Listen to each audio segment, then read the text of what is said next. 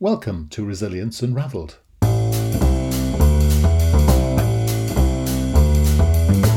Hi everybody and welcome to Resilience Unravelled, a podcast that examines all aspects of personal and organisational resilience.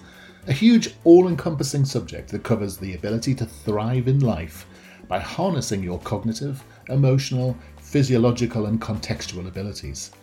I share stories from people who have thrived despite remarkable obstacles, as well as highly successful practitioners and experts across a range of topics. And this podcast introduces their amazing stories and expertise, as well as my own reflections, perspectives, strategies and tips, which come from my own synthesis of themes and trends from wider learning. You can go to qedod.com/extras to access offers, tools and resources, including free articles and ebooks. For those of you that would be interested in supporting our work and contributing more proactively, you can find our new Patreon page at patreon.com. Then search for Resilience Space Unravelled. So, let's get started. Enjoy the show. And so welcome back to Resilience Unravelled. Today, a new guest, a new story, a new chapter. Dun, dun, dun. Today, we have with us Georgie Williams. Hi, Georgie. Hi, Russell. How are you doing? That's the biggest gap in the world between my introduction and your response. So I'm guessing you must be way away on the other side of the world. I'm in the south coast of the United Kingdom. Where are you? Believe it or not, I'm not too far up the road. I'm actually in East London at the moment. Right. See, it's always the way. Technology is marvellous, isn't it? It's a delight to have you on board this podcast today. I'm looking forward to our conversation. We actually chatted because we're taking part in the conference together in a few weeks' time. And you're going to be a fantastic keynote speaker. And I thought it'd be great to have a conversation for my audience and chat a bit about resilience. So tell us, how do you describe what it is you do? Okay, so I am a specialist in gender and sexuality, which is quite broad. But to get more specific, I look at gender and sexuality-based identity, variance and diversity, predominantly in decolonial contexts, so from a transnational perspective. In kind of more layman's terms, what that means is that I'm looking at how gender and sexuality varies in different communities and cultures around the world, and how the West's influence on those communities and cultures has shaped those identities or erased some of them. Sorry. I was going to say, it absolutely sounds fascinating, and it's one of those things, but why should we care about something like that? Why shouldn't we? Gender and sexuality plays such an integral role in all of our lives. Our dynamics, our relationships are so often based around our gendered perceptions of one another, sexual relationships, non-sexual relationships, and the roles assigned to us socially. Gender, in particular, is everywhere. And in understanding how gender varies and sexuality varies, we can understand miscommunications between communities and cultures based on a mistranslation or a misalignment of norms and practices. And if we understand them, that inclusivity is a means through which to create productivity, create symbiosis and communication within different communities.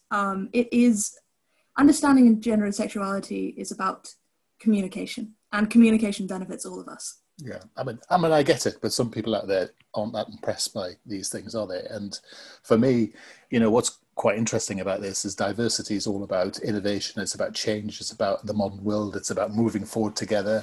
And actually, a lot of people can be quite hamstrung by old ways of thinking, by old models of what makes an organization or what makes a relationship or what stands for communication. And I think this whole argument is interesting because obviously it speaks very much to, we always call them Generation X, Y, Z, or whatever the next letter is going to be. But it seems to be a feature of the modern generation, as it were, to find this important. And I just wonder, A, is that true? And B, why do you think that might be the case? A, it's definitely true. the youngest generation, Generation Z, of which I am very tentatively just on the cusp of being a part of, having been born in 95. You know, our focus is, our focuses are very much on representation, visibility, and kind of community-based social change and praxis. And I think that really matters, because what that's doing is giving voices to individuals who were not afforded that opportunity in the first place. So can I jump in for a second? Sorry to interrupt, I didn't really mean to, but why do you think this generation particularly engage so much with this message? Predominantly it's because they can, because living in an age of globalization, when we have access to internet, when we have access to virtual spaces and social media, there is an opportunity to congregate and find your community in a way that there wasn't before. So the young generation are being raised in a time where the conversations surrounding gender and sexuality are more open than they have been in kind of recorded history. And that means that these individuals can have these discussions and talk about sensitive matters like their own gender identity and sexuality in confidence with other individuals who have gone through or are going through the same thing. So I think the younger generation, Generation Z, are very enthusiastic about the prospect of what social change can be enacted, so that these communities don't just have to exist in fringe corners of the internet, but can actually be visible in non-virtual spaces as well. So that's fascinating. So if I run an organization, so that's it is a community. It's a community, XYZ, a corporation, PLC, whatever it might be. And what you're telling me is in the new world, actually, that you've got all these micro communities rushing across the organization, sort of swirling backwards and forwards, and linking with other organizations. So there's there's a mix between these fixed and very mobile communities going on. I mean, that sounds a recipe for chaos, but also a recipe for incredible innovation. Well, I think that it is that, small communities, marginal groups have always existed and always found a way to kind of congregate to a certain extent, but now it's much more feasible. So it's not about these communities now suddenly existing when they didn't before, it's that they're just more visible. Yeah. And that is exciting, and that can be a cause for innovation, and that can be a huge benefit to explore. I am an academic with a background in what's called reflexive feminist methodology. And a tenet of this methodological praxis is that one has to consider personal standpoint in all the work that they do. You have to consider yourself as a material in the work that you do. And the argument is that there is no objectivity, that because we are all a material in what we do, we all have our own personal biases, our own personal experiences that shape our perspectives. That influences the work that we do as well. And so one of the benefits of engaging with diversity in workplaces and organizations is that what you're doing is you're utilizing a brand new lens on the work that you're doing, which will shed light on potential blind spots that an individual already in a positional role may have based on their own personal standpoint and their own previous experiences. And so I'm guessing that the tension you get within an organization is between an old establishment view, maybe that's not the right way to express it, but an existing or pre-existing cultural view, and this new swarm almost of innovation, new ideas, micro-communities, all that sort of thing. How does an organization reconcile those two things, even if it needs to, for example? That's a very complex question, Russell. I think I've got my pen ready so I can actually go out and sell this to an organization. I think now I'm no accredited organizational psychologist. My background was in organizational psychology, but from what I understand, it is this conflict between meritocratic practices, which are often actually exclusionary, based on the fact that some individuals of marginal backgrounds will struggle to rise through the ranks in the normative ways, because they've been excluded particular experiences, benefits, access to some education. And so engaging with kind of what would be considered non-normative and marginal communities within an organization, in order to do that, it is about diplomacy. It is about kind of democratizing processes, not to say that everybody has an equal say, but that it's equitable, that individuals whose perspectives have not been considered more in the past are given more of a platform. It's always important to consider not speaking for others or on behalf of others, but platforming voices that have not had an opportunity to speak for themselves in the past. So it's about considering who in an organization has been overlooked as a component of the organization.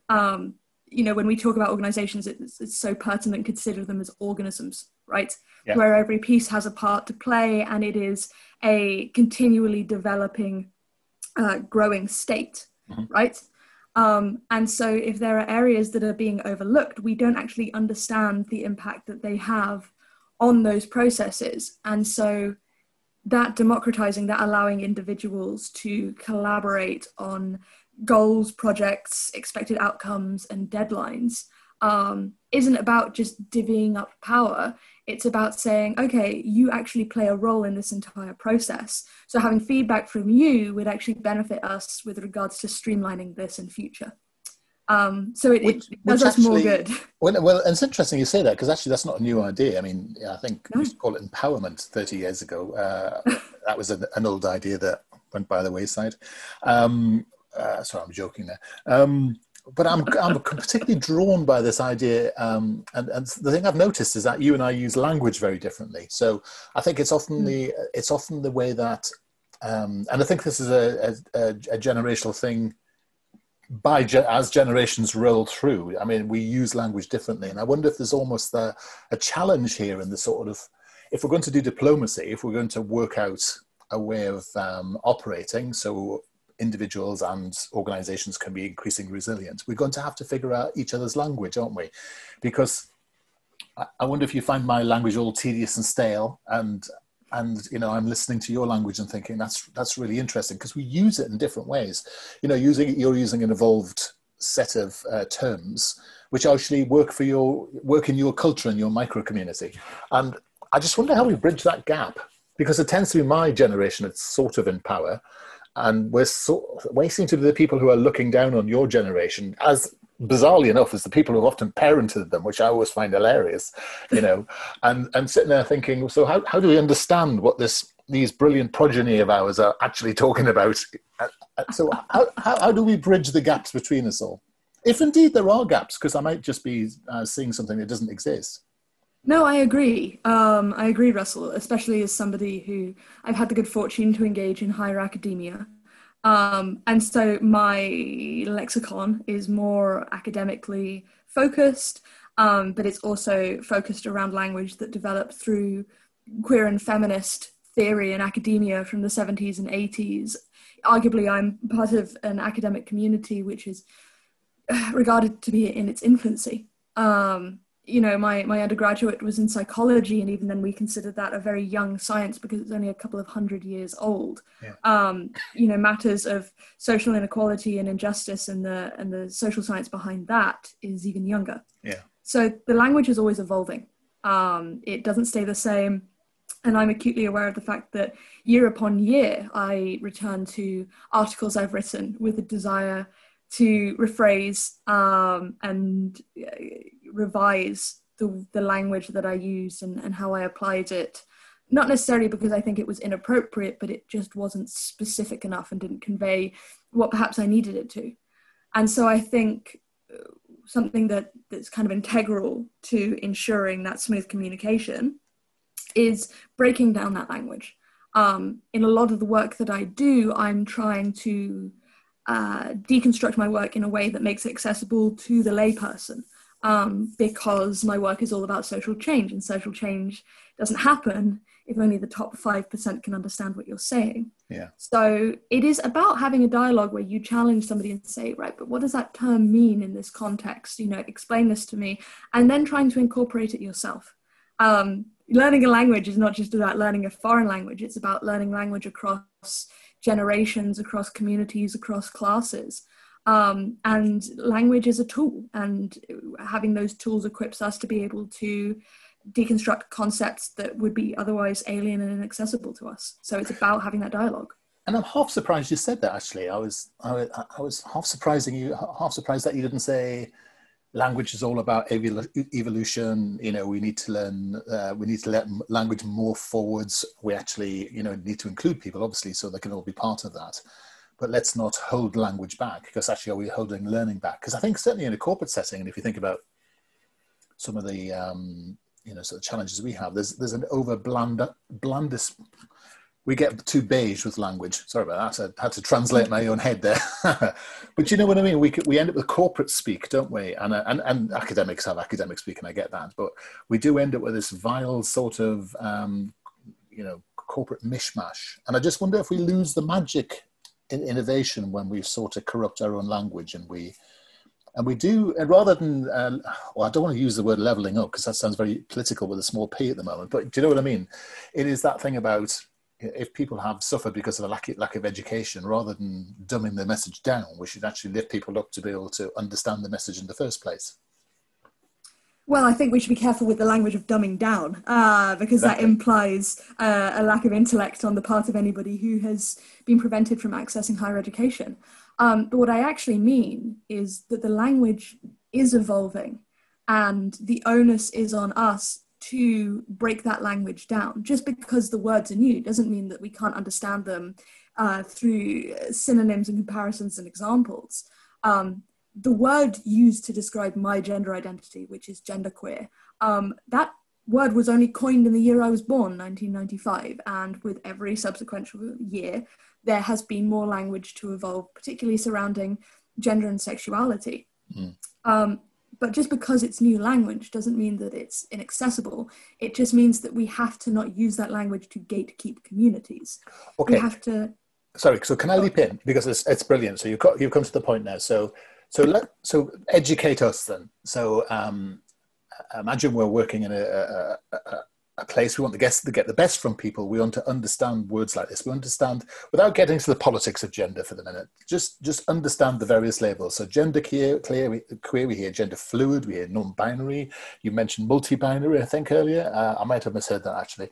But take us through some of these things, and let's suspend our political judgment on this with a small p, and let's just understand where you're coming from.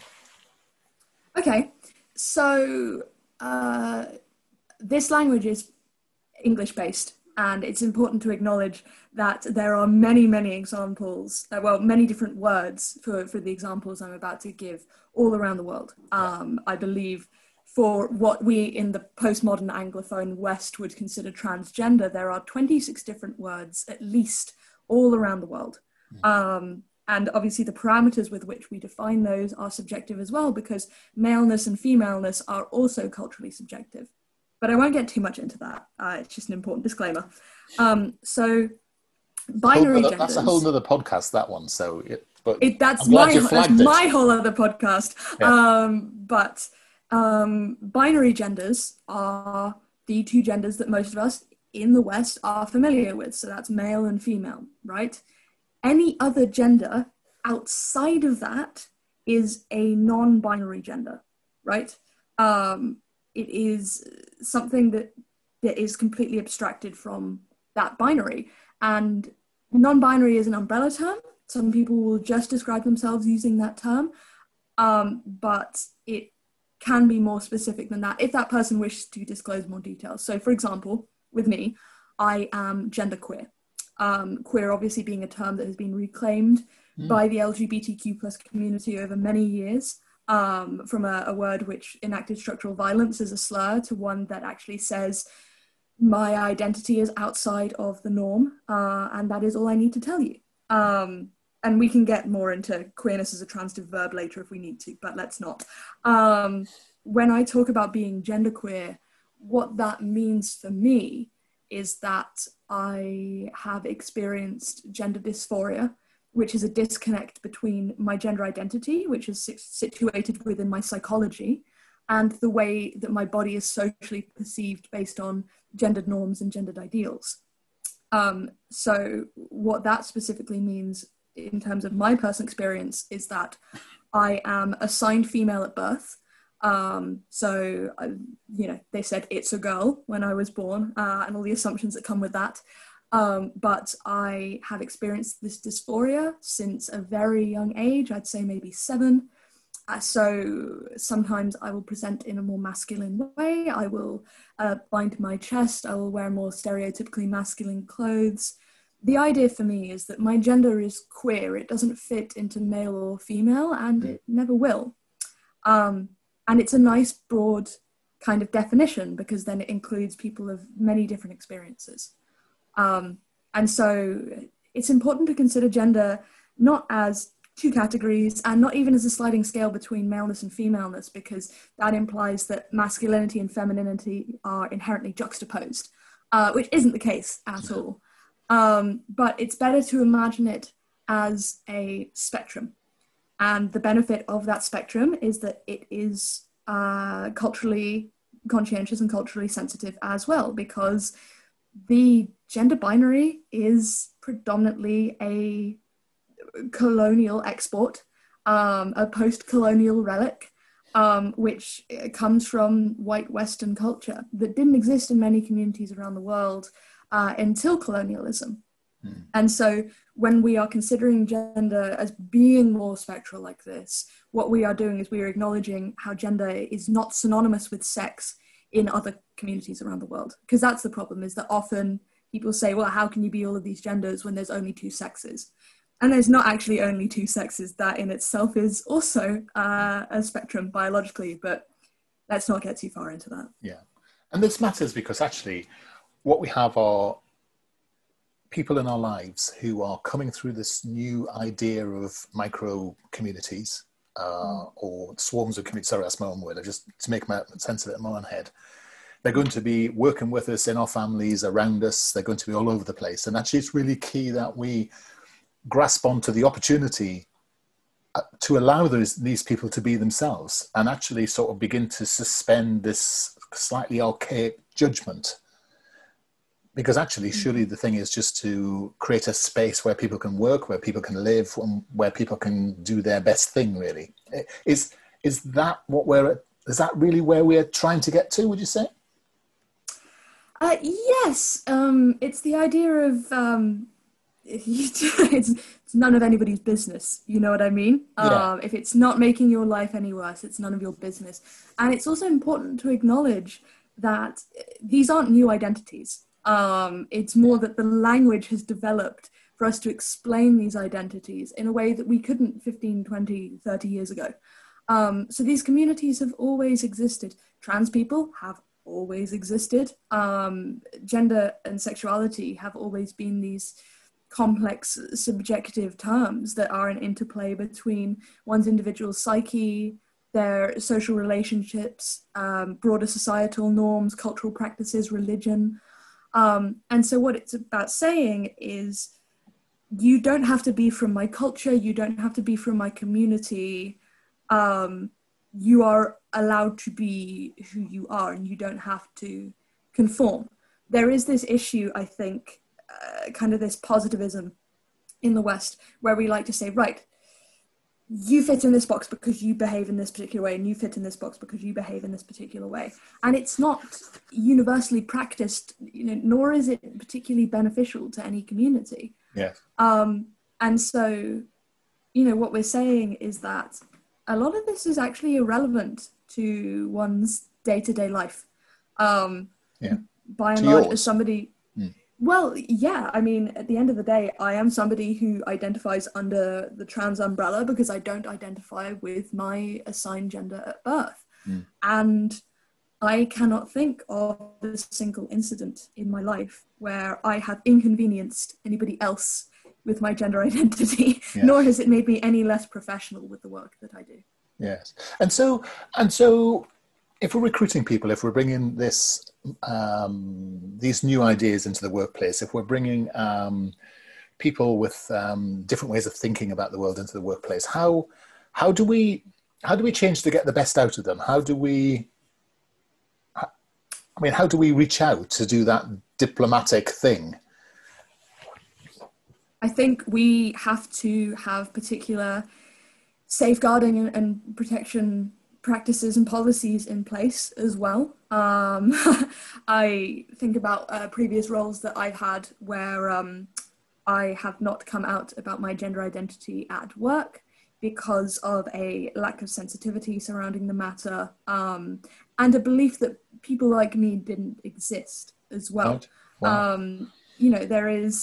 I think there is a need to have open dialogues surrounding these kinds of subjects, have sensitivity training so that people are more aware, because at the end of the day, there is still this very exclusionary rhetoric surrounding gender and sexuality that implies that being heterosexual and cisgender, which is identifying with your assigned gender at birth, is the norm. And common is not the same as normal, you know? Majority, though. And amongst maybe your generation. It's funny. What are you saying? Well, queerness, you do choose particular circles that you move in, but I look back at my friends in high school who were just the people that were in my class, and I would say at least half, maybe more of those individuals are non-cisgender or non-heterosexual, because there is this ability to come out and be open about it at a younger age now compared to many individuals who are having to come out at later ages because their generation didn't have the same opportunities. So yeah, there is this kind of need to have practices, safeguarding and sensitivity training involved, inclusive spaces as well. I am continually frustrated whenever I leave my comfortable East London bubble and I stumble across gendered bathrooms, which are not an inclusive practice. There has often been this kind of discussion around how keeping women safe by having gendered bathrooms, but nobody has ever been protected from being assaulted because a man said, oh, I can't go into that bathroom because it's a woman's bathroom. If somebody's going to go into a bathroom to assault a woman, they won't care about the sign on the door.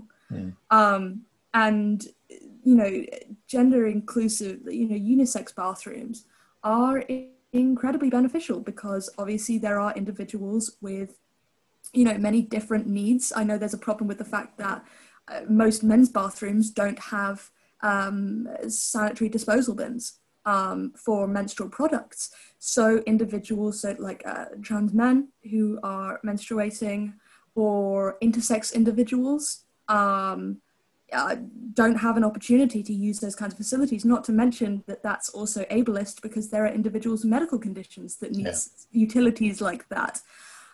So having spaces like unisex bathrooms, that's incredibly beneficial in a workplace. And that is the kind of thing that will encourage queer identifying, gender and sexuality variant individuals to want to work somewhere, because that awareness of our very personal needs implies that we are more safe in these spaces than we might be in other organizations and businesses where our identity is a debate, which obviously is quite a dehumanizing matter at the best of times and very distracting when you're working. So yeah, and I think that's the key, isn't it? Is that some people are unnecessarily absorbed by this, and actually what you're saying is we don't really need to be that bothered. We just need a place where we can come to work and do what we want to do, really. And often that's working in an organization. It can be ancient, modern, traditional, groovy, funky, or none of those things above. You just want to be able to just do your thing without necessarily being bothered by the whole area. I think there's something else in the world that's going on here, isn't there, around this sort of subject area. Fascinating. Now, you have a story which we haven't touched on, which is traveling all over the world doing all sorts of weird stuff. And I think the best thing for people to do is, because I know you and I know already that we've already had a huge long conversation, thoroughly enjoyed that. And I spent 20 minutes outside of the shop waiting to go in because we were too busy chatting outside of it, so I couldn't get in there. How can people find out more about you and the work you do? So my brand for my podcast, accompanying articles and freelance academic work is /queer, which is SLASH queer. You can find me at /queer.com. I'm also on social media, so Instagram, Twitter, and Facebook under the @/queer handle. The podcast is available on Spotify, Apple Podcasts, and Castbox. If you just search the word queer, I will come up. You can also contact me directly if you have questions at /queer@outlook.com. Brilliant. It's like you've done that before. Shocking that, Russell. Brilliant. I don't know where to go with all this. You've raised so many brilliant questions in my own mind, and but you've also given us some really useful starting points. I love the idea of, simple things like inclusive spaces, about not being so bothered about it, about the idea of diplomacy.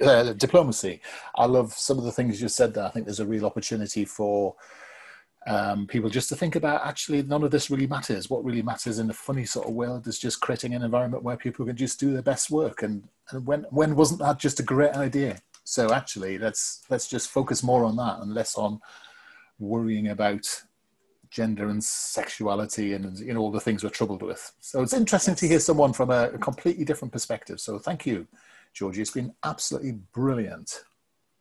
Thank you very much for the time, Russell. I really appreciate the platform. Superb. You take care. Hi, everybody. I hope you found that episode useful and interesting. Feedback is always welcomed, and if you're in the mood to subscribe to us or even leave a comment on iTunes or Stitcher, that would be amazing. If you want to suggest ideas or even people you would like me to interview, then reach out to us at qedod.com/contact. As I said earlier, you can go to qedod.com/podcasts for show notes or follow the links. And you can go to qedod.com/extras to access offers, tools and resources, including free articles and ebooks. For those of you that would be interested in supporting our work and contributing more proactively, you can find our new Patreon page at patreon.com. Then search for Resilience Unraveled. I look forward to being in your ear next time around. Take care.